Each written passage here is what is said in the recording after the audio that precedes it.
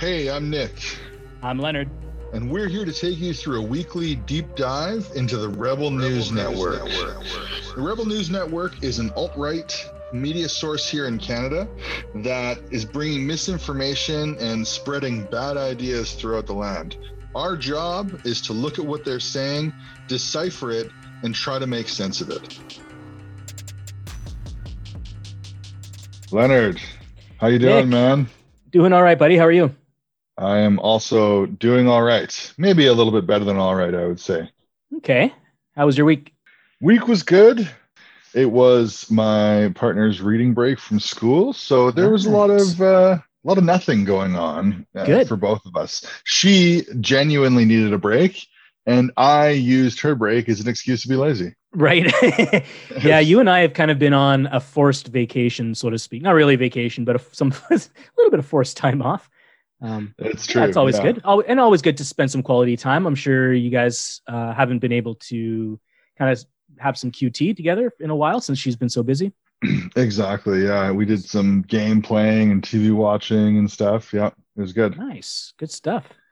Yeah, mine was pretty low key. Didn't get up to much. Went out for my regular kind of walks and got out to see the city. Yeah, just almost did the same thing. Just wasn't really feeling completely motivated, but managed to do a little bit of writing and watch some movies and TV too. So yeah, it was good. Like we talked about before, it's okay to not always be productive. Yeah. And one thing, not to get too off topic here, but one thing I just want to note is what this experience has changed for me is understanding positions of people who are in the state of unemployment and don't really have prospects moving forward, and how defeating that really could be.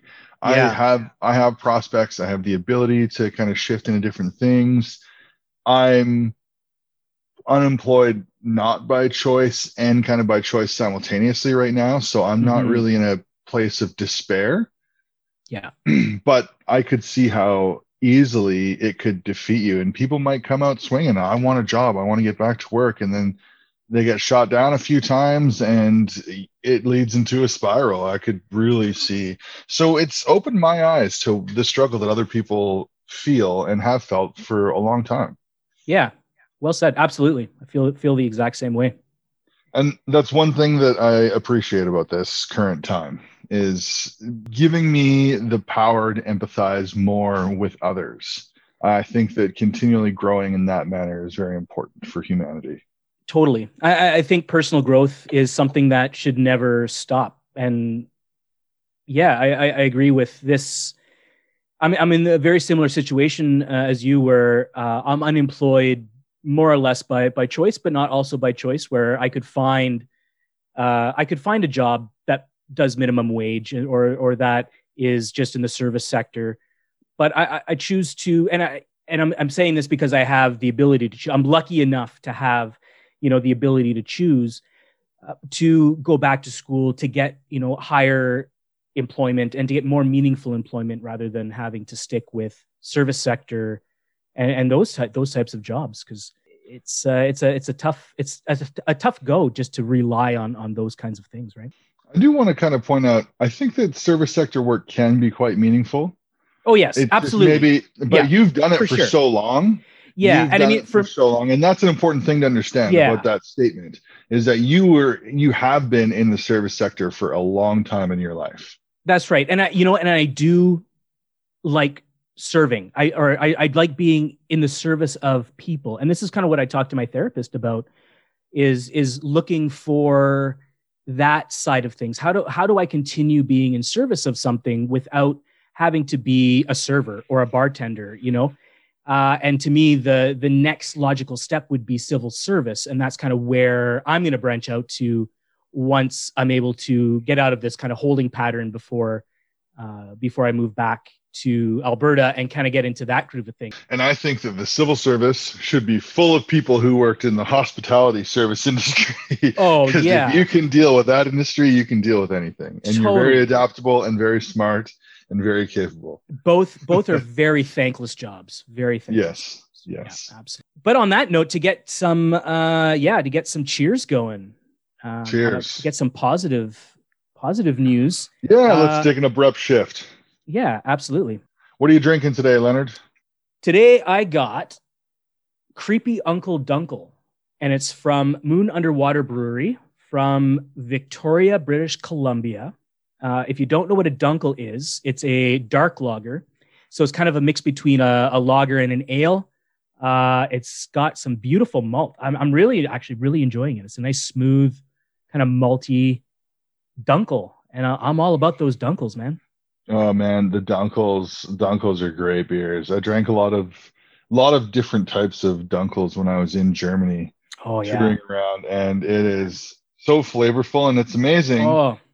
It's amazing what they can do in Germany with beer, because there's the beer purity law or something, and you can only in Germany, all you can use in beer is water, hops, barley, and yeast, and that's it. You're not allowed to add anything else to beer.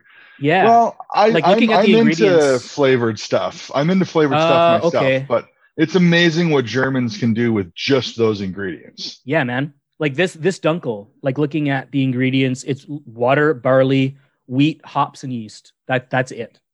That's it. And yeah, they can get an awful lot of flavor out of that. Yeah. What do you got? Well, truth be told, I'm actually going to be drinking a strawberry bubbly.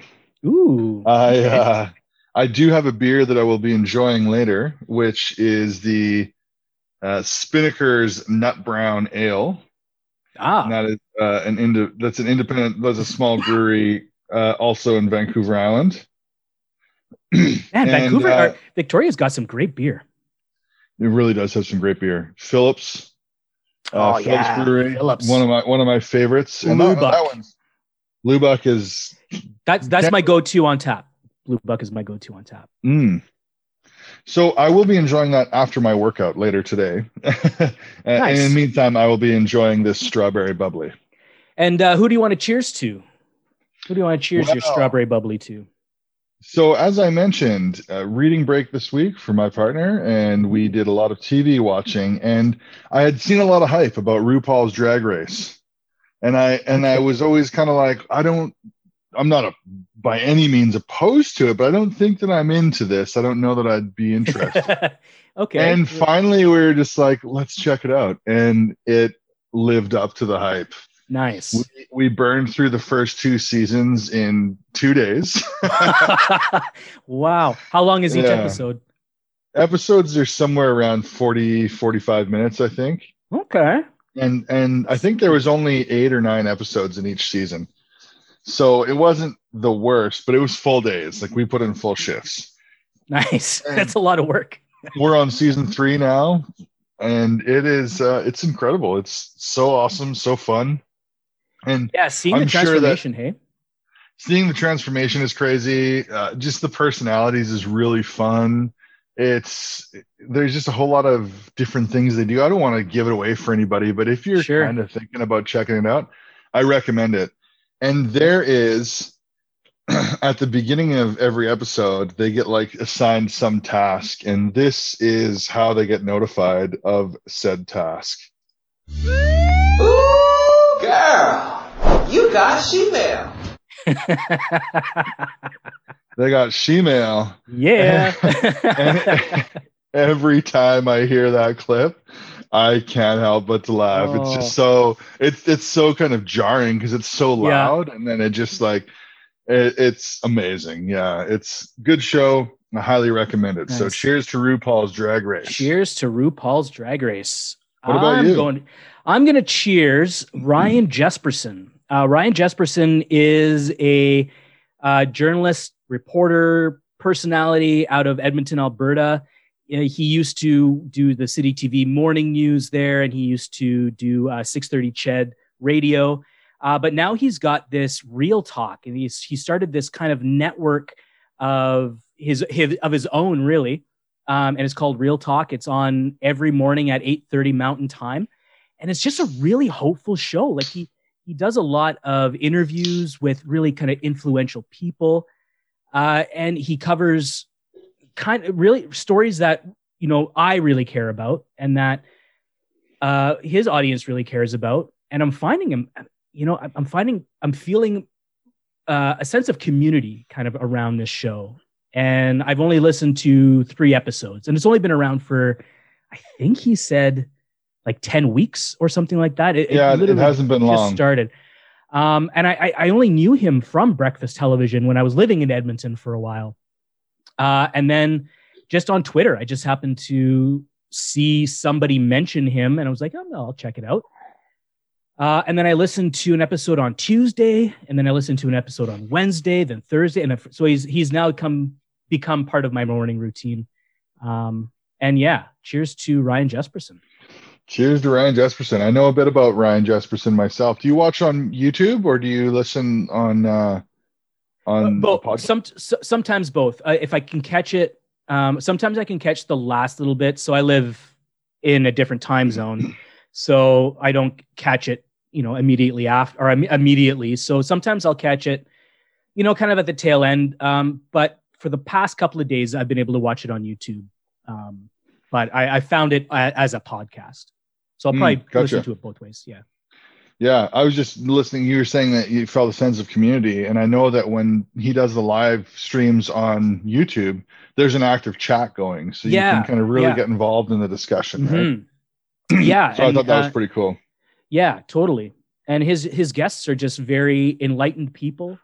They're all about finding the truth. They're all about literally both sides. Like, he'll play devil's advocate, or he'll have some devil's advocates on as guests and stuff like that. And it's just a really great show. It's just, like I said, it makes me feel hopeful. And awesome. I think it's what Alberta kind of needs, to have those kind of broader issues talked about in that forum. Totally. I also want to give one more cheers to a podcast. Welcome to Night Vale. So we talk a lot about what's going on in the world and a lot about reality and harsh realities and depressing realities and all these things. Yeah. Welcome to Night Vale is a fictional podcast it's basically a radio broadcast from a fictional science fiction city called Night Vale. Ah, okay. There's a whole bunch of made up kind of concepts that exist in this world, and they stay consistent throughout the years of the episodes. And it's just a fun way to escape reality. Sometimes they brush up against modern, like current issues, but not really. So it's just kind of a fun thing where, again, it's a science fiction based kind of town, and it's a radio broadcast coming out and all the things that are going on. And it's really fun. I'm not going to get too much into the specifics of it, but if you think that the radio broadcast format is fun and science fiction is fun, you'll love it. So I suggest anyone check it out. How close is it to the War of the Worlds broadcast that was done in the 30s? Is it kind of the same idea? No, no. Okay. Not at all. It's very obviously fiction. Right. And it's fun fiction. Like, for example, last week's episode, there's an entity. They just refer to it as the city council, but it's like a 7-headed beast of some kind that. Yeah. So they were talking about this. The city council has finally lifted a ban on, or was debating lifting a ban on, and they kept saying the word, but they were blanking it out. And then all of a sudden, he's like, one day the ban on clouds will finally be lifted. And then he's like, wait a second, did I just say that? Clouds? And anyway, so it's kind of humorous. It's fictitious. It's nothing like War of the Worlds, I would say. Nice. Well, cheers to Night Vale. Definitely check that out. My last cheers is to the cognitive revolution. Very, very broad, but without it, we wouldn't be here, and NASA would not have been able to land their most advanced landers, which is the Mars Perseverance, which just landed on the surface of Mars on Thursday. Yeah, so pretty cool. The tool makers of the species did it again, all thanks to that beautiful cognitive revolution that happened about 400,000 or 500,000 years ago. Yeah, speaking of this Mars rover, I saw some photographs that happened on the Venus rover in the couple of hours that it existed before it completely disintegrated or whatever. And it was cool. It looked that was really neat, cool. hey? Yeah. I'm all about that stuff. I love watching and learning and reading all about kind of what's going on in our solar system. It's so cool. Space exploration. Oh my God. Yeah. If I wasn't where I was at right now, if I was starting from scratch with education and stuff, I would be an education in physics. And I think more specifically in astrophysics. Going down the route that I've gone down, I enjoy it, but I also really enjoy just being able to figure things out. If you're looking at physics holds the answers to anything. You just need to, in some cases, search harder than in other cases, right? Sure.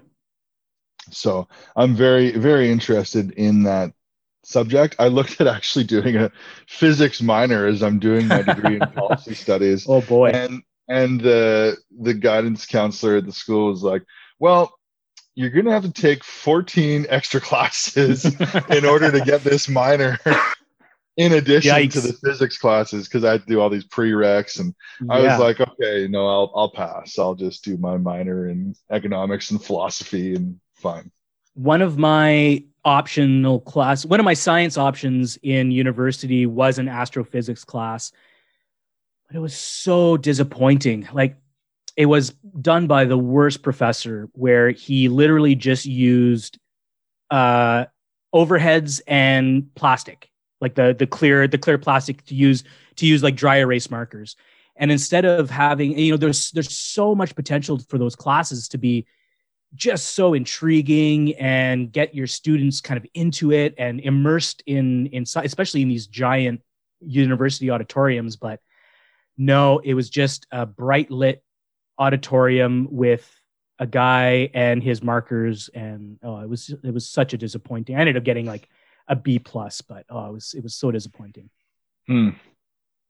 Anyway, we've gotten pretty far off track here. So yeah, let's get to the news stuff. What's going on? How about some current events? So this week, like any other week, has been quite busy. There's been a lot going on. Of course, the big news at the moment is the massive snowstorm in Texas, with millions still out of power and water. This storm happened really started on Monday and just kind of kept on going throughout the week. And it was just hit by a lot of snow and below freezing temperatures, which is what kind of really caused the problems. The snow, not so much, but it was the below freezing temperatures hitting minus 12 Celsius and even colder with wind chills. And minus 12, doesn't sound cold to us. But, with the wind chills and without proper insulation, oh my God, that wind would just go right through your house. Minus 12 doesn't sound cold to us because we are ready for it. Well, we're ready for it. A lot of parts of Texas aren't ready for a minus 12. Yeah. Well, and if you've been in a coastal area around the ocean, minus 12, it feels like it would be, maybe minus 20. Like in the coastal areas with so much moisture in the air, the cold feels so much colder. And then you have the wind added onto that. It's really horrible conditions. There was one picture that kind of really went viral on Twitter, and that was I don't know if you saw it, the sweater that was frozen to the wall. It was like hung on the back of a door or something like that. No, I never saw this. And it looked like just the condensation that happened while, the heat was escaping from the house. It just kind of froze this cardigan sweater to the wall. It was kind of a meme for the whole thing. But what actually happened was the unregulated electric grid in Texas almost failed. And they had to go into rolling blackouts, or what called rolling blackouts. And what I saw and what was reported is just really gut-wrenching. And it's been widely reported that really no rolling blackouts happened. There's a lot of people being interviewed in some areas of Houston and Dallas and other Texas cities that they had been without power for days, with nothing coming back on even for a minute. Now there's been multiple deaths with an 11-year-old boy that died, I think, last night due to hypothermia. And yeah, I mean, we get weather like this all the time in Canada, but it's just a completely different beast down in that area. And I just looked at our analytics before we got on here, and we actually had a listener from Texas this week. So, I kind of want to just send out a little shout out of solidarity with you guys, and that we're up here thinking about you. Yeah, I wish you the best, definitely. And there's other drama that's kind of unfolding on top of that with elected officials. But I really don't want to give that much attention because it's such a humanitarian crisis that's kind of going on there. Are you talking about Ted Cruz? I'm talking about prominent Calgarian Ted Cruz, yes. Ted Cruz bugging off to Mexico in the middle of this, or even at the beginning. I don't know the dates. I've paid attention to what's going on. I haven't paid close attention to the Ted Cruz thing. Yeah, I don't need Ted Cruz to go to Mexico in the middle of a crisis to know that he's a piece of shit. Exactly. Yeah, that's and I mean, and we had the same issue in Canada as well. Except with this, it was like a little with in the situation in Canada, it was a little bit more nefarious, where the elected officials, would release videos making it look like they were at home when they were actually in Hawaii vacationing somewhere. So yeah. It's not new. It's not the first time it's happened. It's not the last time, but holy cow. Way to show your people that you do not give a fuck, right? And people are like, I saw some people defending Ted Cruz, and they're just sitting there saying, well, do you expect him to stay there and freeze? No, yeah. I don't expect him to stay there and freeze. But what I expect him to do is at least not just kind of say, I'm better than everyone else, I'm going to go where it's warm because I can, when so many people in Texas are they're stuck there. Wow. They're stuck there because maybe they don't have the money to leave, or they have to work, or whatever the case may be. He's just flexing that muscle that just doesn't need to be done at that time. And it's just insensitive. It's stupid. He could afford to go somewhere in Texas and stay there and be warm. He's got a lot of opportunity to be there with the people. And I think that's what elected representatives should be doing. Well, and that's the thing. And like we were talking about, right at the beginning, was people in the service industry would make the best civil servants, because that's what Ted Cruz is. He's a civil servant. And civil service isn't a job; it's a life. And if you're not willing to do the hard work and do the sacrifice and serve your community, then you have absolutely no business being in any kind of public office. Yeah. Next thing, in science news, a black-footed ferret was cloned in the United States. So Elizabeth Ann is her name, and she was cloned from 30-year-old cells from another black-footed ferret. Apparently she's in great health, and they're hoping that Elizabeth is ready to party so she can help regrow the endangered population there. So that's kind of a cool thing.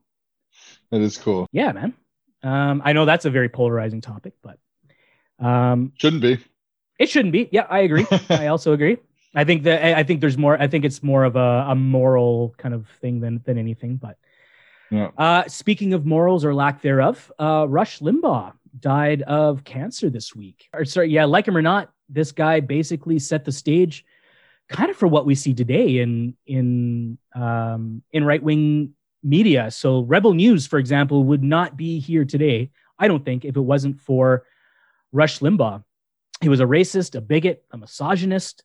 He read out the names of dead AIDS patients. And that's why I celebrate his death. Absolutely. And as it should be wants to celebrate the death of people with AIDS. I celebrate the death of Rush Limbaugh. Absolutely. He really helped build the narrative around invading Iraq. He was a huge player during the Bush years. He started the Own the Libs mentality. He coined libtard. He coined feminazi. Oh my God. Just what a piece of dirt. But, he was charismatic. So you can't really ignore, even though he was this giant piece of shit of a person, you really can't ignore that he had a humongous audience. I just listened to, before recording this, somebody from Skirmanish from CNN kind of eulogize him a little bit. And he was saying a story about how him and his father had gone to see Rush Limbaugh speak. And for a 90-minute lecture, Rush Limbaugh spoke with no notes, no audio visual aids. It was just him, the microphone, and his ability to kind of weave together a narrative. And that's what made him influential. The people that were in these audiences, I heard, were just hanging off his every word. And he will be mourned by some people, but those people are, equally degenerate as he was. Yeah, totally. I don't want to know personally the people who are mourning Rush Limbaugh's loss. They don't sound like people I would be friends with. Yeah, I mean, I would say Ted Cruz, Newt Gingrich, all those kind of guys. Yeah, totally.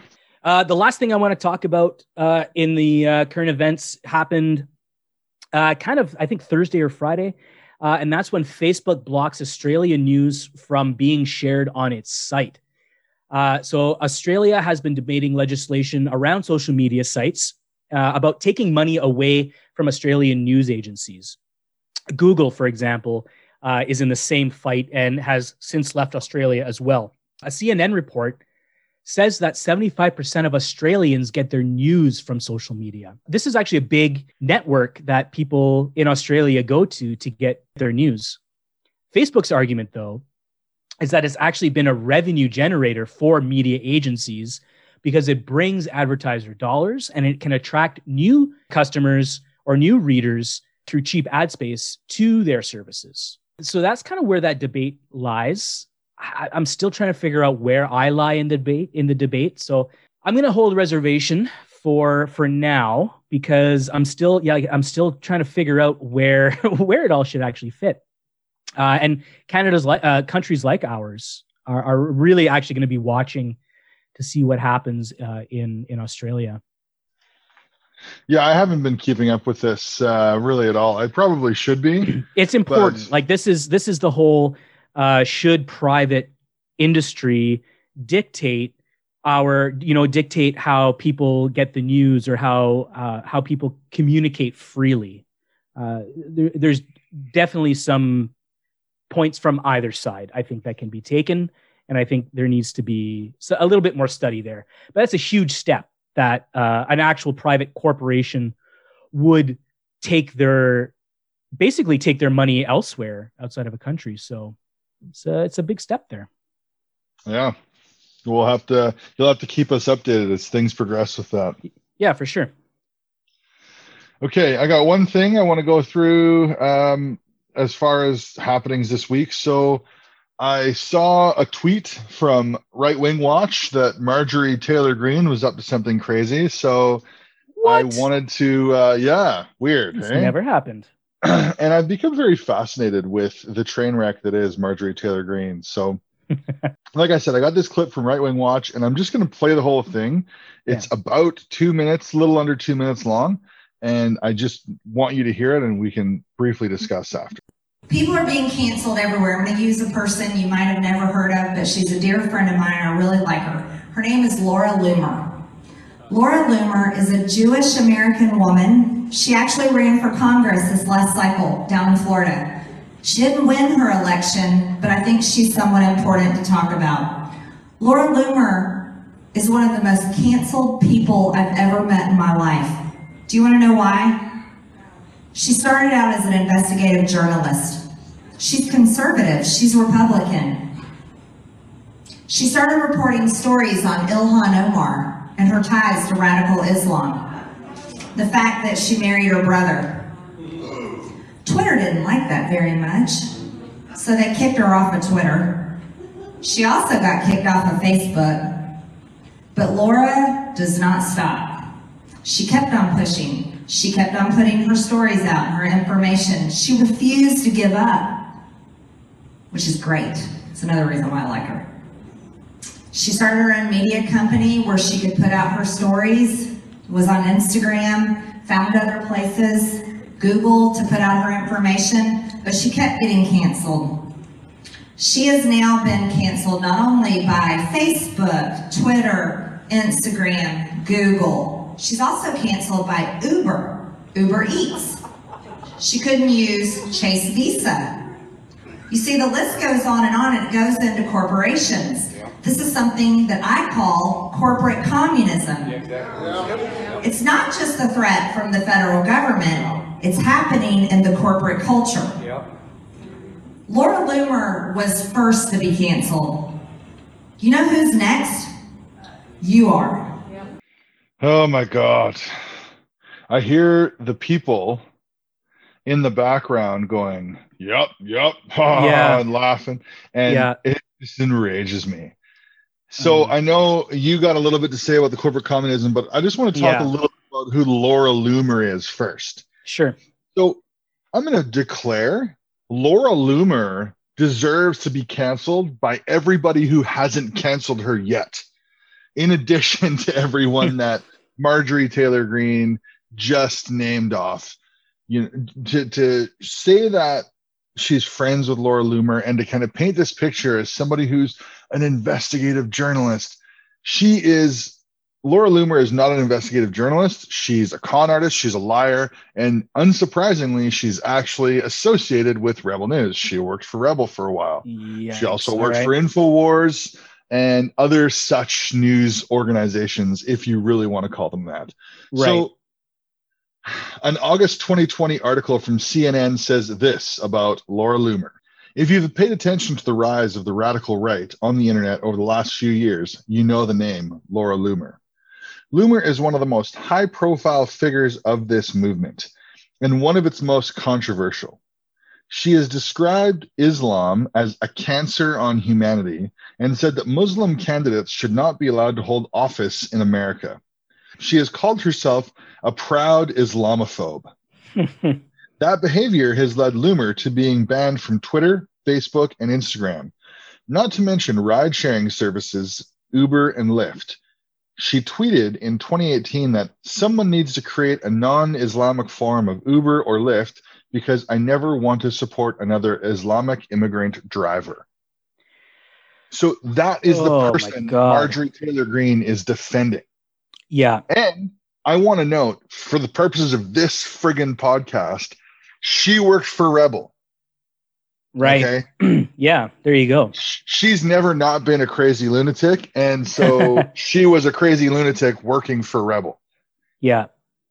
And I like how they mix up, you know, tenacity for just being stubbornly ignorant, for being obstinate. Yeah. You know, obstinance is not tenacity. And talking about Ilhan Omar, like, how can you say? No, I don't know much about Ilhan Omar. I really don't. No, neither do I. I know very little. I know that there's been rumors circulating about things like the marrying her brother. I don't know anything about it. I will not comment on it. Rudy Giuliani married his cousin. So there you go. Who knows? Who knows what happened? But what I can say is that if she did, for whatever reason, do that, there's way more nuance to it than just she married her brother. It's way more. Yeah, there's something way more going on. And again, I have no idea. But what I do know is that somebody who declares themselves a proud Islamophobe is not somebody that I'm going to take credible news from when it comes to something about a Muslim, from anything for that matter, but especially not talking about a Muslim. Because I know she goes into it with hate. Yeah, exactly. Like, you can't, it just boxes her in. Basically, it really seals her into that box, and reasonable people then will shut their ears to it, and rightfully so.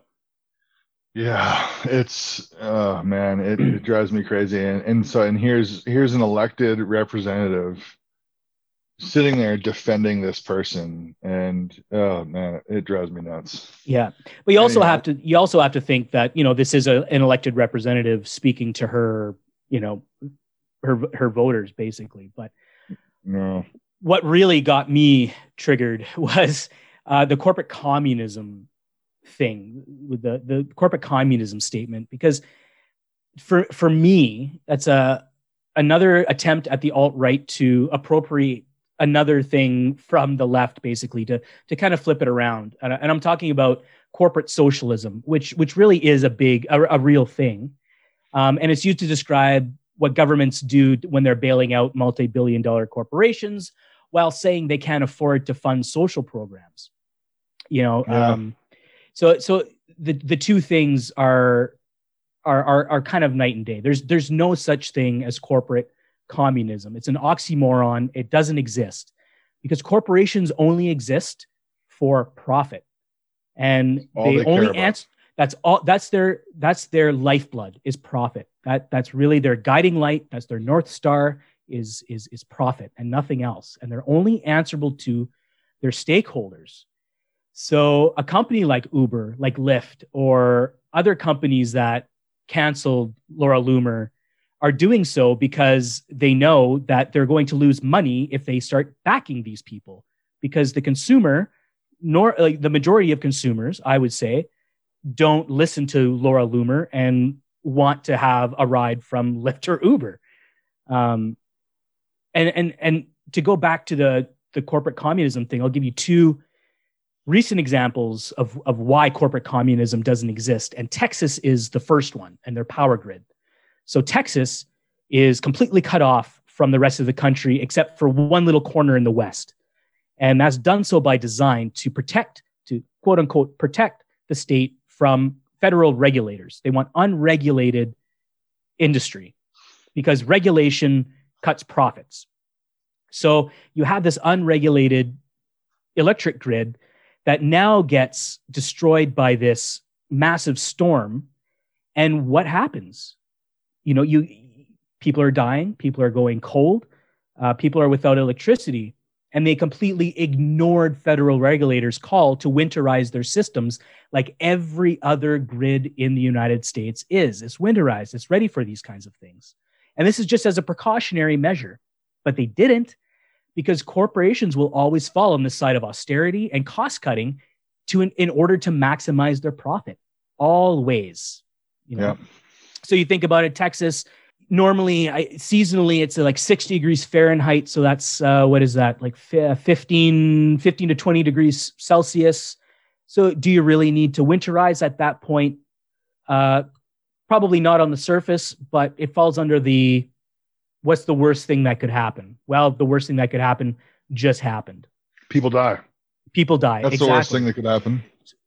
To get a few more dollars of profit, right? Yeah. No, and no other reason why other than that. Second, most recent example is the Fred Meyer grocery store in Portland, Oregon.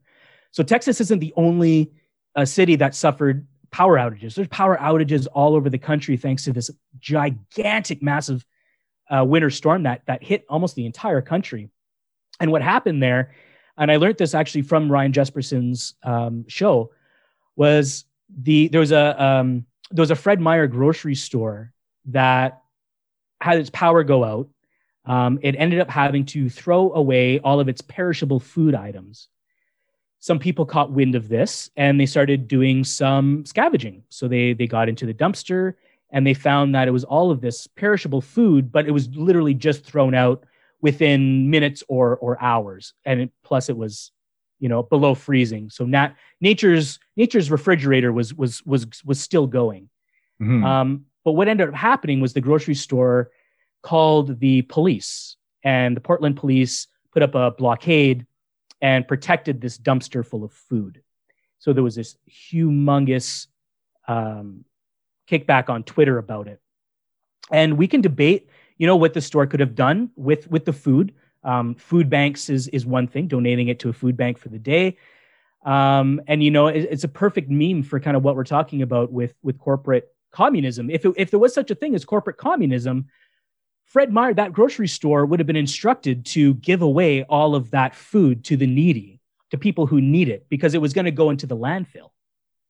That would have been corporate communism in my view. At the food bank where I go to, or I volunteer at, grocery stores like Costco or like any other kind of big chain will donate vegetables or fruits or what have you, food that is close to the end of life. But they do get a full tax receipt for the full value of that food. So if they give away an entire pallet, let's say, of fresh vegetables, which isn't really cheap, they're still getting reimbursed through a tax receipt. So they can get the full value of that money back through that taxes. So they're not doing it out of the goodness of their heart. They're doing it out of kind of maybe an enlightened self-interest where sure, they don't want to throw out this food because it costs a lot to dispose of, but they're also getting that payback of that tax receipt. Yeah, exactly. So that whole area of corporate communism is just a buzzword that I guess she's trying to coin, but it's just not even remotely living in reality. No. And if it ever does seem like a corporation is being generous or giving away or doing something, know that it's only they're only giving so that they can get more. It's a strategy. It's a marketing pitch. It's yes. Whatever. Yep. It's never just here, have this because it's free, or here's a sale because we feel good. It's always very pointed, and it's for a specific reason. And that reason is it will have a positive effect on the bottom line, either right now or tomorrow. Yeah.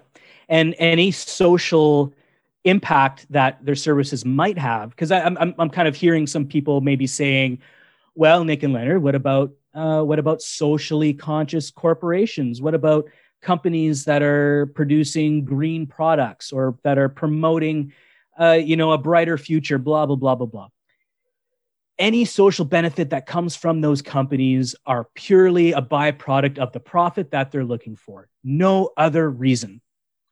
I like green technology, but you don't make green technology in a capitalist world unless you're getting paid for it. Yeah, you're not doing. It's not altruistic. There's no such thing as an altruistic corporation. It does not exist, and it will never exist. It goes against their creed. It goes against what they live for. So it's not going to happen.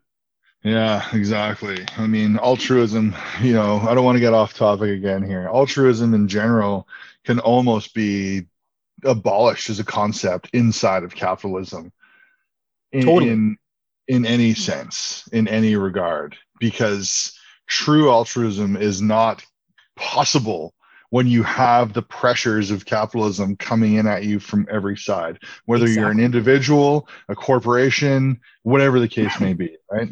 Yeah, 100%. Anyhow, we digress. Talk. Yeah, we do. I guess it's important stuff to know, though. I think it's important. It is important things to talk about, and And this one does have a direct connection to Rebel, in Laura Loomer, in Marjorie Taylor Greene is a figurehead that I'm going to say Rebel is probably going to be talking about more in the coming months and years. Well, that's security for us, I guess. Yeah, exactly. But speaking of Rebel, what have they been up to this week? Wow, Rebel, what have they been up to? They've been up to a lot of stuff. COVID. Oh my goodness. Yeah, there's a lot of COVID. And so what I wanted to focus on today is what they've been talking about with quarantine hotels, or as they would call them, quarantine jails or internment camps, COVID internment camps. So unsurprisingly, Rebel is completely misrepresenting what's going on here. So the topic today stems from a report done by Drea Humphrey. Right. Another of the insidious cast of characters at Rebel. And the report was about a COVID-19 hotel in BC. So on her report, the video starts off in a really interesting way. So the first thing that comes up when you hit play on this video is it's a clip from a news anchor, I think from CTV, talking about how conspiracy theories and issues of fake news are problematic in today's world. So then Drea goes on to say something that if you came to the table too early with ideas about COVID-19, you were labeled a conspiracy theorist, implying that the rest of Rebel were unjustly labeled conspiracy theorists. And then after her brief statement, she plays another clip, this one from the Prime Minister, Justin Trudeau. And I'm going to play that for you right now just to hear. Yeah. A young woman asked me about COVID internment camps. And I had to explain that as we consume increasing amounts and various sources of information online and around us, we need to continue to be attentive to source, need to continue to be attentive to comparing various reports and looking for trusted sources. Good advice. Solid advice. Yeah, he's making a lot of sense. Yeah. And I'm having a really hard time trying to understand why Drea would set her clip up this way. Basically, she starts the thing off with two clips from two different people who sound very smart, very appropriate, and are telling you, watch out for BS news. So I'm not sure if she thinks that it's a bad thing that people are talking about the reality of conspiracy theories, or that you need to be thorough and rigorous in your investigation of ideas that you might find online. But it seems like a really poor way to start things when you're a conspiracy theory newscaster.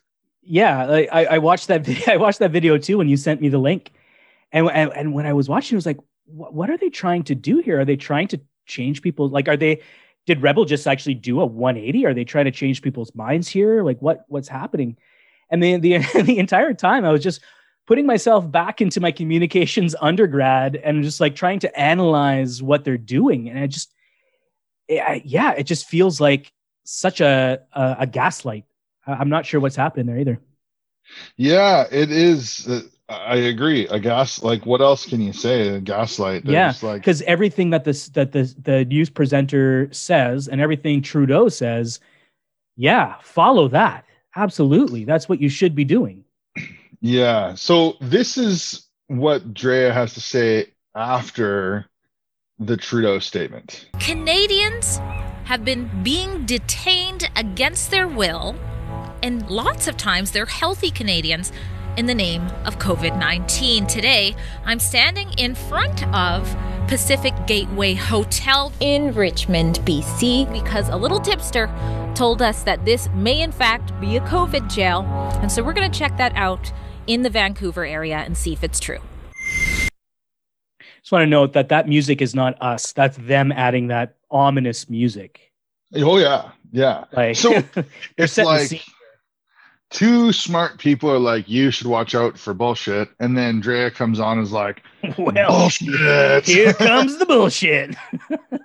Okay, so the first thing I need to point out is, did Drea forget where she was when she was broadcasting this? Because you can hear a very clear overdub of it in Richmond, BC. It was added after the report was done. But let's get into some more serious stuff. So there was some serious stuff that was in that.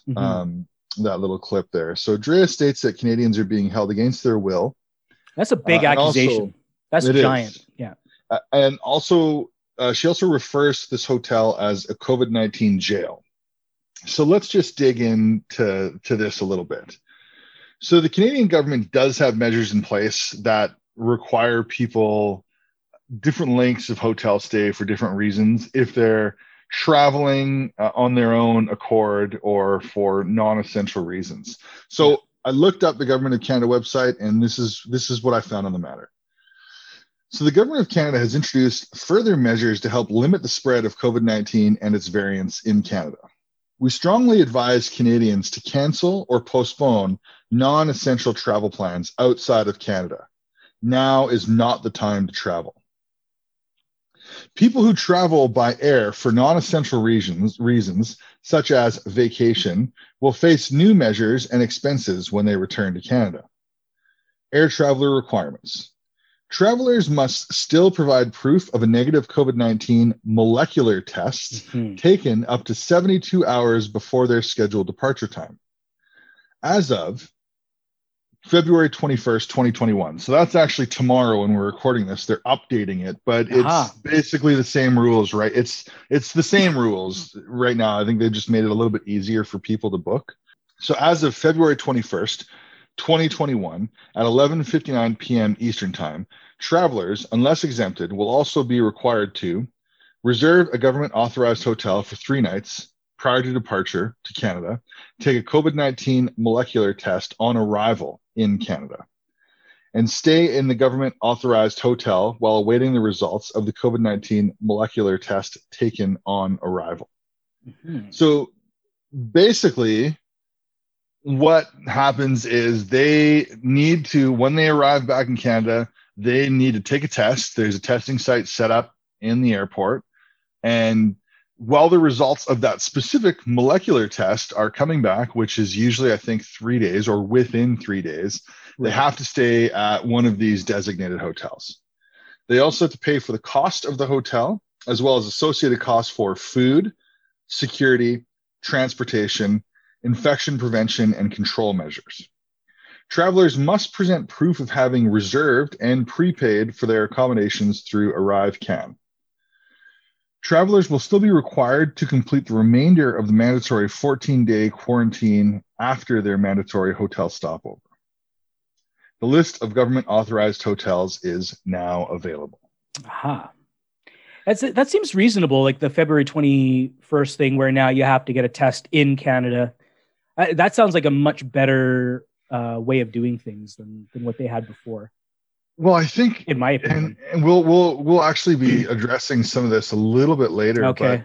But I think one of the things is people kept getting the wrong test, right? People, yeah. So they specifically wanted the molecular test, and I think the reason for that is they just want it probably has something to do with Health Canada trusting one test, maybe even just slightly more than another, but also consistency in results. Yeah. If you have a bunch of different types of tests, or maybe even, I know that in the US with their healthcare system being privatized, you have a lot more options to buy things that Health Canada might not approve. Mm-hmm. And so they don't want to be saying that people can take a test that they don't know anything about. Exactly. Right? Yeah, that's fair. Yeah. So I think I speculate that's what it is. And it's kind of building redundancy into the system so that people can't show up and be like, oh, I took the wrong test, and then throw a big fit. Now it's like, well, you get tested when you get back in Canada. You got 3 days in a hotel, and then you can go home. Yeah. But again, the thing to emphasize is this is all about non-essential travel. Yeah. Right. Yeah.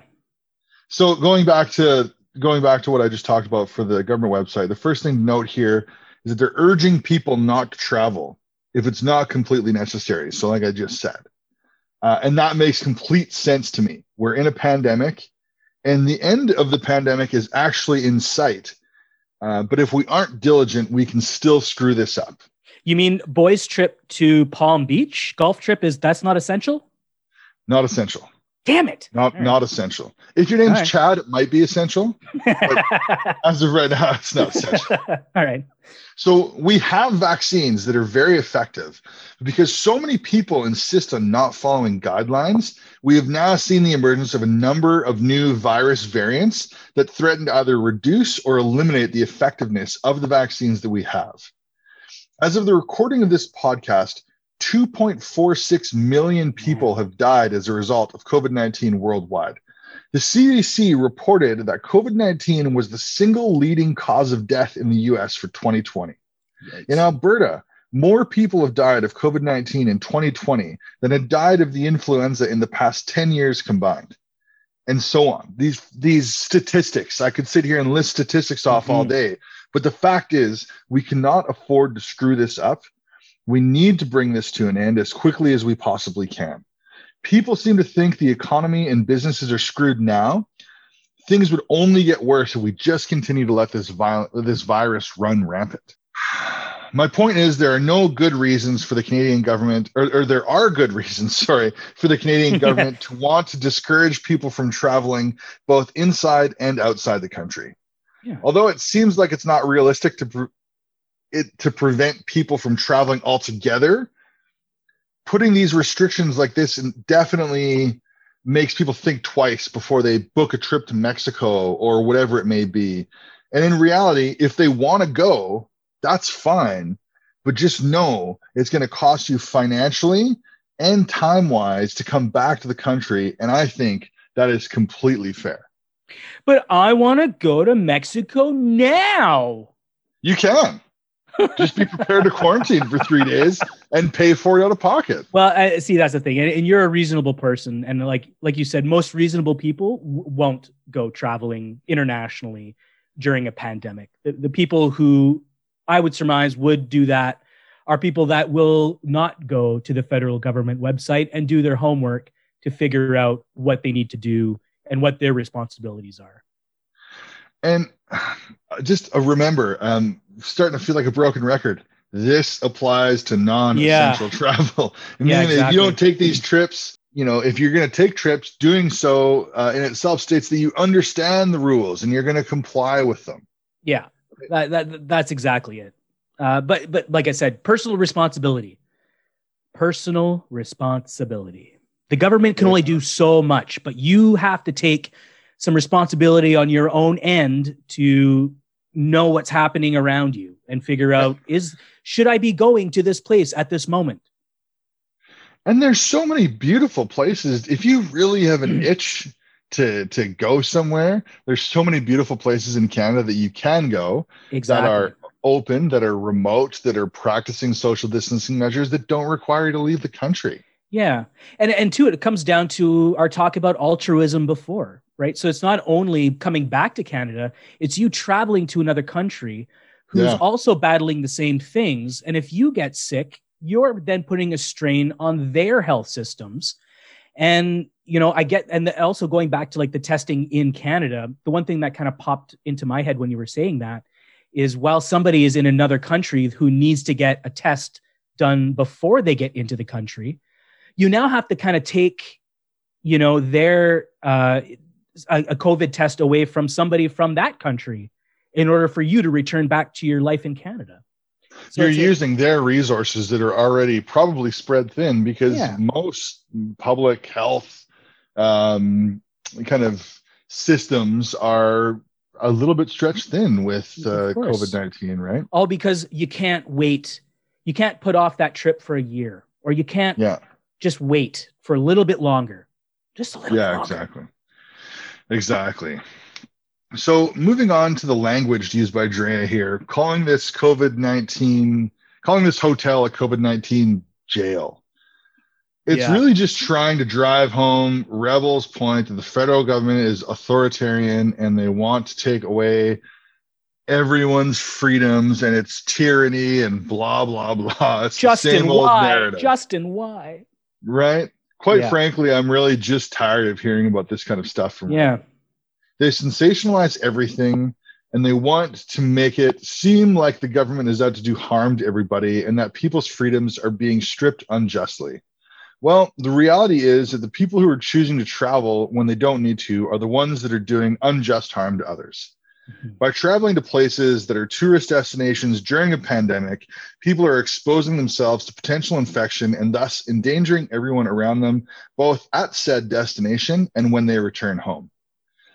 The rebel narrative is so caught up in attacking the government, they don't stop to think about the number of people that are potentially in danger when just one person travels unnecessarily. Well, actually, I think Rebel has thought about that, and I just think they don't care because it doesn't help them make money.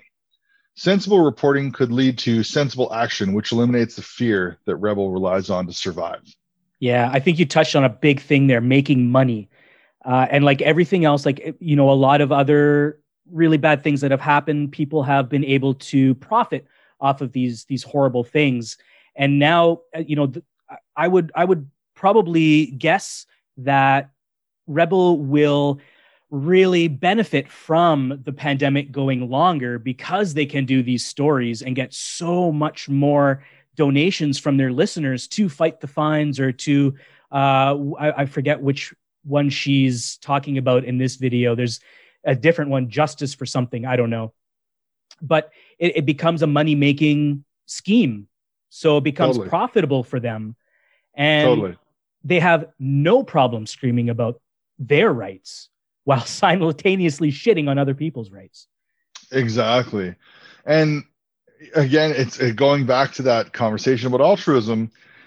Rebel is, like we talked about last episode, they're disguising themselves as a civil liberties organization saying, we'll help you fight the fines and we'll help you in whatever way we can. they're not doing that if that's not making them money. They're not 100%. just giving away free legal help and legal advice. Exactly. They're not just paying your tickets for you. They Yeah. are relying on, if you're the kind of person who first wants to deny public health measures and get tickets for something, and you're a supporter of Rebel Media, they've got you pegged as someone who's probably going to financially support them Mm-hmm. over the years. And especially if you are helping them out now, paying their fines, you're just building long-term loyalty that's going to end up making you more money. It's And not just about being a nice person. profiteering off of a pandemic, and B, people's willingness to, consume this type of media. Yeah. So if the kind of people who are going to Rebel to get them to pay their fines are definitely the kind of people who are listening to Rebel, and they're the kind of people who are probably going to support Rebel. Which is sad, because they probably do not have a lot of money to give to begin with. Yeah. Odds are they don't. And it is sad to see kind of such a senseless waste of money. Yeah, no kidding. Okay, so Drea goes on to talk about some issues that Rebel has identified with the COVID hotels, and she starts to speak about quote unquote reports that her colleague and our buddy Kian Bexty did on a person named Nikki Mathis. Okay. So to summarize Kian's reporting on this matter, he portrayed a situation where a woman was forcibly abducted from an airport and locked in a COVID jail hotel. That sounds serious. I think we brushed over this before. Yeah, it's sounding familiar now. So Rebel's reporting of this has made it seem as though this was done for no reason, and that there was no understanding of what was happening and why it was happening. Of course. And Kian actually specifically believes that Justin Trudeau is pulling the strings to make it happen. You mean he's not? What? Yeah, he's not. and she wasn't abducted. She wasn't forcibly removed. I think she was confused. And so I dug into that a little bit, and it was very easy to find something that totally discredited everything Kian said. Usually is, yeah. Yeah, especially with Kian, actually. So according to an interview with a real news agency, Global News, what happened in reality is that Nikki unfortunately did not thoroughly and properly read the Canadian government website about the travel restrictions and got the wrong type of COVID-19 test. Nikki received an antigen test, and the Canadian government website clearly states that a molecular test is required. Right. And like I said before, I think the reason for this test is they just want consistency and to really know what test people are getting. So they I think one test is the nose swab, like the 6-inch swab that tickles your brain. And then I think the other one is just kind of that rapid test. That's really it's probably still reliable. Inconsistent. It's not as reliable, like not exactly as consistent, right? So again, and if you listen to Kian's report on this, and I didn't want to cover it, Kian did his report. There was another one from David Menzies did another COVID hotel report. I watched them all. He does a lot. I wasn't going to focus on them all. Oh my God, you watched them all, hey? I watched them all. Yeah, no, I was really mad at myself. It was awful. But it's just a total misrepresentation of what was happening. And I watched Kian's piece on the subject, and it was just the same old BS. Yeah. He was mad at Trudeau. He was sensationalized something to cause fear. And he was not being honest with what was really happening at all. He played a video of Nikki that she allegedly sent him personally, and she seemed annoyed that she was in this hotel, but she was not claiming that she was kidnapped or that Trudeau would be arriving any moment to personally torture her. She was actually quite vague about what she was saying, and she seemed to be in okay spirits, but I believe that the vagueness was done on purpose. And the reason I believe that, and the reason I think that, is it was done so that Kian could then build up a narrative with his own words. And she wouldn't actually need to say anything that was a lie or problematic. Right.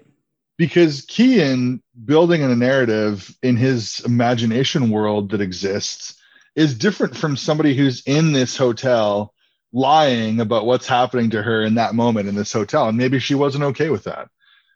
And I don't even know that this video was actually made for Kian. All I know is that it didn't seem that damning, and she seemed annoyed that she had to be in a hotel because she had already taken a COVID test. But again, she didn't read the travel restrictions and she took the wrong test. Like, that falls on you. And again, like you mentioned, personal responsibility. We have to get back to that kind of mentality where you have to, there's a certain level of accountability that you have to put on yourself. Yeah. You're not a child, you know? Definitely, especially when you're friggin' traveling during a goddamn pandemic. Yeah. Crazy, right? Okay. Anyhow, back to Drea. So for the next few minutes in her report, I use that term loosely, Drea wanders around the hotel harassing people. That was kind of painful to watch, actually. Did you watch the whole thing? Oh, I did, yeah. Yeah, so she wanders around the hotel harassing people via the phone and in person, asking what's going on and pretending that she wants to book a room. People are nice, but they don't want to speak with her about what's happening there. And I get the feeling the people are being instructed not to directly say what is happening, either by the government or the actual hotel itself, the hotel management and ownership. And that makes a lot of sense to me. What company wants to deal with the people that come around to protest and endanger the lives of people staying at a quarantine hotel?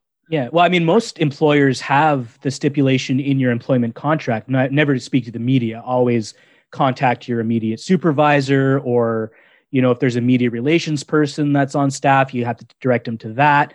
It's very, very rare that you're ever going to get an hourly employee commenting on the news. Exactly. Well, that's a great point. And I hadn't even actually spoken about that, but that is also a great point. Especially when there's something that's, whether it's rightly or not controversial, it's controversial, right? At this moment. So exactly. And in addition to that, this type of scenario presents opportunities for extremists like Rebel News fans to make some kind of move, pretending to liberate the people inside and potentially using violence to do so, which would endanger both the people staying in the hotel and the hotel staff. Mm-hmm. I also think that from a survivability perspective, it's a no-brainer for the hotel to convert to a quarantine space right now, considering travel is so limited. Absolutely. And revenues are definitely down. But there could be some potential stigma attached to this role in the future.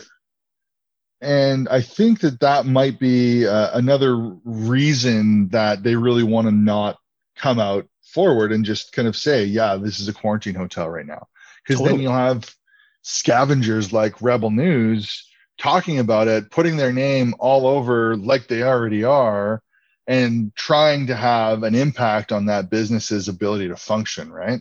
Totally. Yeah. And lastly, why the hell would any reasonably minded person be willing to speak to anyone holding a Rebel News microphone? Yeah, no doubt. Right? Anyone familiar with the brand knows that there's no winning with speaking to Rebel. Either they'll cut out what you say if they don't like it, or they'll mischaracterize it to fit their own narrative. Well, even Menzies himself had mentioned in a video I watched a long time ago how hard it is for him to find people to interview because people automatically say, "You're Rebel News?" No. And he was lamenting about that. I remember watching. Yeah, exactly. And this doesn't apply to people who like Rebel, but for the sake of the world, I hope most people don't fall into that category. Yeah, no doubt. It makes sense why anyone would refuse to talk to her, or honestly, like we kind of discussed, any media outlet for that matter, right? Yeah. At this time. So after bothering hotel staff and security a bit more, Drea heads over to the Vancouver International Airport, where she speculates about a COVID testing area being the place where the kidnappings are done. And then she heads outside to talk to two guys in a car. So she's in this airport, and it's clearly like a sectioned off COVID testing area. Yeah. Because yeah. when somebody's getting tested for COVID, even if they don't have a reason, if they're not symptomatic, if they don't have a reason to think they have COVID, you still want to pretend they have COVID in the way you're approaching the caution used in that situation, right? That's exactly it. And if you don't know if someone has it, you want to make sure that if they do, you're not catching it.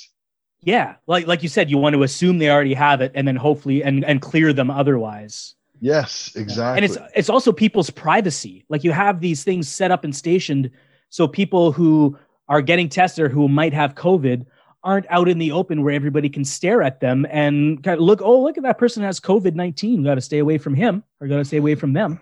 Yeah. And they also probably, another big thing that you think about is if they didn't have the section blocked off, you have somebody like Drea walking in and filming the staff members. And what are they going to do? Maybe dox the staff members and have some, extremists show up at these people's houses in some situation. Like there's a lot of reasons to block off an area that's dedicated to health services. Yeah. And Drea is just using that to paint this picture of this is where the kidnappings happen. This is where the evil tyranny goes down, right? Right. So anyway, like I said, after that, she somehow wanders outside and finds two guys in a car. They don't have a lot to say. No. They generally don't seem to like the idea of forcing people into quarantine, but she's also asking really pointed questions and really trying to pull that out of them. They do seem a little bit irritated, but specifically they're concerned about the financial well-being of international students and people who can't afford quarantine hotel costs, rather than really seeming like they're worried about the government overstepping any boundaries at all. Mm-hmm. So they have kind of a niche issue that they have really been drawn to, it seems like. But I mean, my response to that is, one, I don't think there's much international student activity going on right now. No. I know there's a little bit, but I think that the people who are doing that, they'd have to work that out with their institutions, whether there's funding to help them with the travel costs and the quarantine hotel stays or whatever. And for anybody else, then they just shouldn't be coming to Canada right now. No. If you're here for a vacation or if you're here to visit family or whatever the case may be, they just shouldn't be here. And if you're coming here and you can't afford that cost, I really don't know how to respond to that. Like, I just don't have a lot of sympathy for that specific type of situation right now. Maybe if it was like a refugee fleeing for their life or something, I'm totally on board with the government kind of pitching out for that cost or whatever. Yeah. And hopefully, and I would suspect that the government of Canada would have something in place if that was the case. I'm sure it does. I'm sure it already does, because that stuff doesn't stop. Like, just because there's a COVID-19 pandemic, things are still happening around the world and people are still being displaced, and there's still people that need legitimate help. And, despite what Rebel is saying in this piece, there are plans and there's infrastructure in place that I'm sure support international students and support people who are fleeing political persecution, in those types of very, very, very special circumstances. Those type of things might even fall under essential travel. If you're an international student, exactly that's, say, yes, studying medicine or studying something, in a university in Canada that has to be done here, then you might fall into the line of essential travel and not have these rules necessarily apply to you. Same with seeking refugee status or something like that, right? Yeah. Yeah, exactly. Anyway, I'm curious. I would be really curious to know how Drea flagged these guys in a car down and why they decided to talk to her. Well, it seemed like they were just kind of parked it looked like they were parked in like the cell phone parking lot, or they were kind of like in an open kind of area, right? Like, yeah. Yeah. So that was a really pointless part of this, but Drea, in that clip of talking to the guys, she goes into a little thing about how a politician had predicted this all happening months ago, and cuts to this clip. asked about this. He asked, I asked this government if the people of Ontario should prepare for internment camps. In September, the federal government posted a call for expressions of interest for contractors to supply, provide, and manage quarantine isolation camps throughout every province and every territory in Canada. He was laughed at in Parliament, and later on Justin Trudeau came out and said it was conspiracy theory talks. But here it is happening in Canada and Vancouver, BC. He was rightfully laughed out of Parliament. That person you just heard was Randy Hillier, who I believe we spoke briefly about last week. Yeah, he's the founder of the End the Lockdown Coalition. Oh, what a credible source. So he is the former Conservative politician that was booted out of the Ontario Progressive Conservative Party for making disrespectful comments to parents of children with autism. Yeah. Good work, Drea. Definitely the person you want to quote for credibility purposes. Also, Hillier was saying that there will be internment camps, which is just a gross misrepresentation of reality. So, according to dictionary.com, an internment camp is a prison camp for the confinement of prisoners of war, enemy aliens, political prisoners, etc.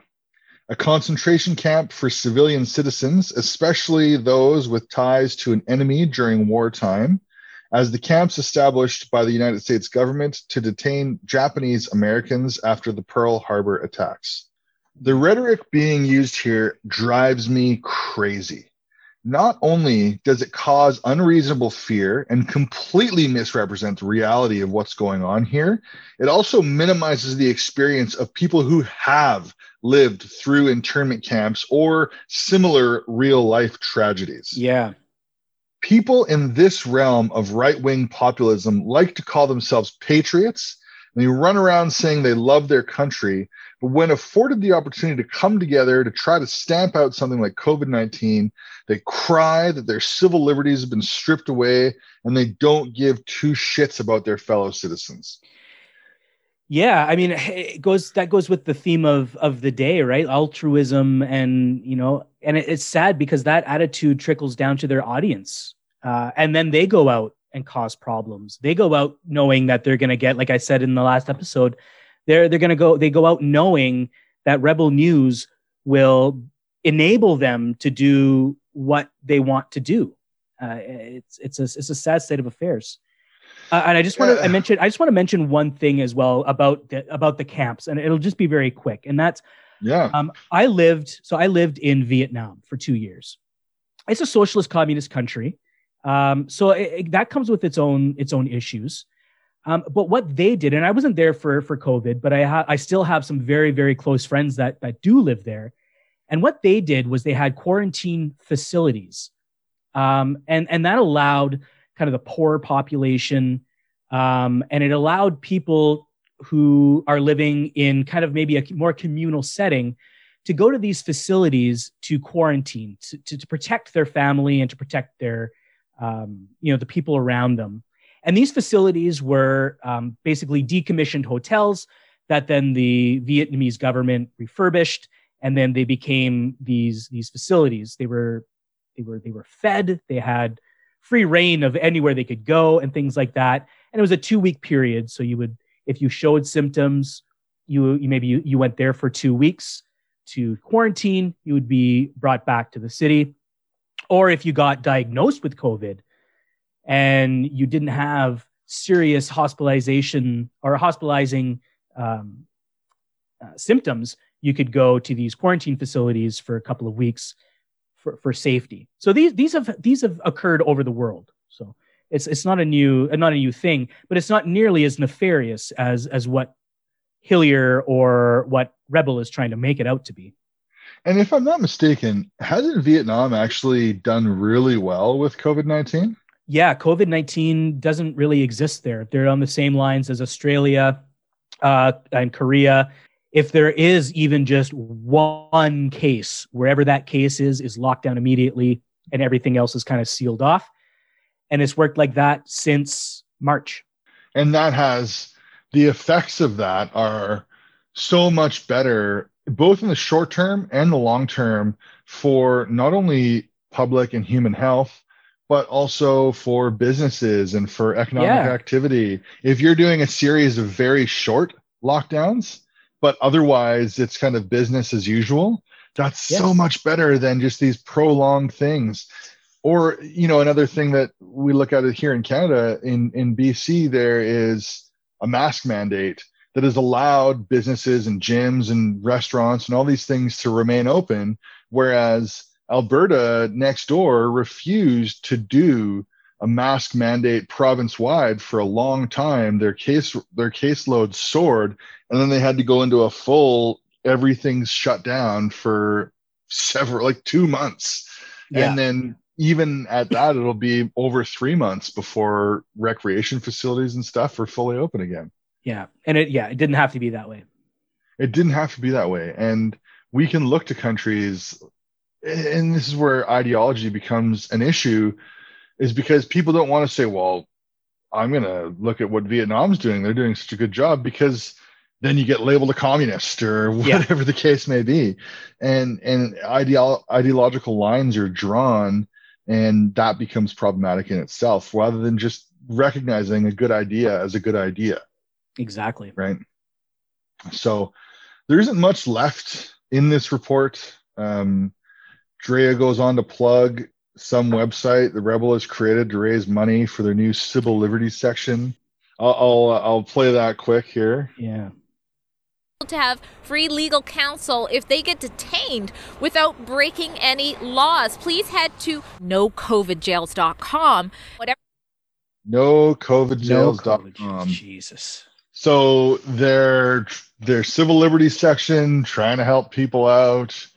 And the funny thing is, I've started to collect a few things. I'm going to put it together. They make a website almost every other day, it seems like, for a new thing. When Key and Bexley got stuck outside of the country, it was bringkeyanhome.com. And there's another one that's No COVID Jails. That's this one, nocovidjails.com. Yeah. There's another one that David Menzies was plugging. I can't remember. So they just seem to make websites, and they are smart in that they're detaching it from Rebel. So if you're just a regular person and you're kind of seeing this, oh, I could donate to this cause, maybe you'll do it if you don't know what it is, right? Yeah. Oh my God. That's that's so sneaky.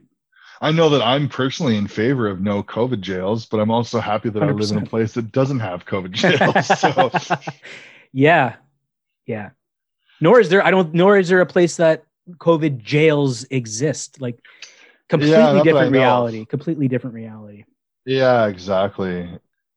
Anyway, so this is another area that Rebel seems to be really stuck on. Like I said, there was similar reports to this done by David Menzies and Key and Bexley. David Menzies did a couple of them, and they're all just completely dishonest. They all misrepresent what's going on. And I don't think they really ever take into account the reality of these situations. Be that one, it's not a prison. Also, they're messing with the lives of people that are working. In Key and Bexley's thing, he was harassing a senior citizen security guard. Right? He's bothering this guy. He's getting after him, and that's what Kean does. He likes to harass people and just be kind of a pest. And they're just not thinking about the effects that they're having on kind of society at large. And if they are thinking about it, they just don't care. Well, I think you're right. They just don't, like, they have to know kind of what they're saying. They can't be that willfully ignorant. And they're kind of manufacturing that message. And it's a form of radicalization on the part of their audience, because, they're getting attention. So their audience's feelings and what they're thinking is being validated, and validated in the kind of the worst possible way, validated in a way that is almost like enabling some kind of action or calling some kind of action. And it's not just dejected young men who are being radicalized. It's, you know, older people. It's your Aunt Karen, or it's your Uncle Frank, or it's your grandma or grandpa. You know, it's definitely anyone that's any aunts that are in this. They're definitely named Karen. There's no doubt in my you mind know that it. their names are Karen. If you're a Rebel News fan and female, you're probably a Karen. It's required. You have to change your name. But the thing is that if the government was genuinely taking people against their will for unjust reasons and throwing them into a prison, there's reason to be mad. So the people who are followers of Rebel, who have been misguided and got into this situation, they're in their world, they're right to be mad. If they genuinely think that the government at the behest of Justin Trudeau is locking people up unjustly, arbitrarily too, noted. Like they're accusing that these people are being arbitrarily detained. Exactly. And if that's what you truly believe, you should be mad.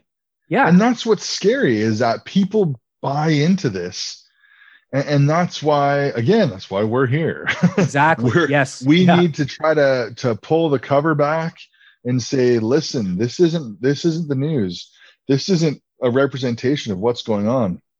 This is a company making money off of your fear. And you need to know that. Exactly.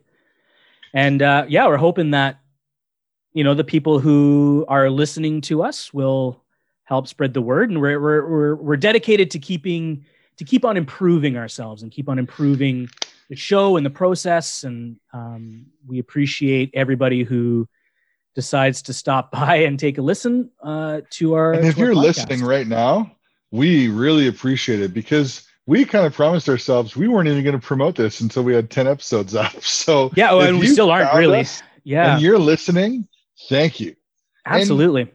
And if you've taken the time to listen and you like what you're hearing, give us a rating on iTunes or wherever, or send us an email and tell us what you like. Tell us what you think we can improve. We're excited to just get some feedback and hear what people think about what we have to say. Definitely. Yeah. Always open to constructive criticism, and always looking to grow the show and all that kind of stuff. And if you do want to get a hold of us, you can send us an email, show@loveoftruthpod.com, so we can read your email, hopefully on a show, and play RuPaul's sound bite. That would be amazing, right? Yes. You can also follow us on Twitter @loveoftruthpod. You can get a hold of us on there as well if you don't want to send us an email. Until next week, thanks for listening. Thanks for listening. Bye.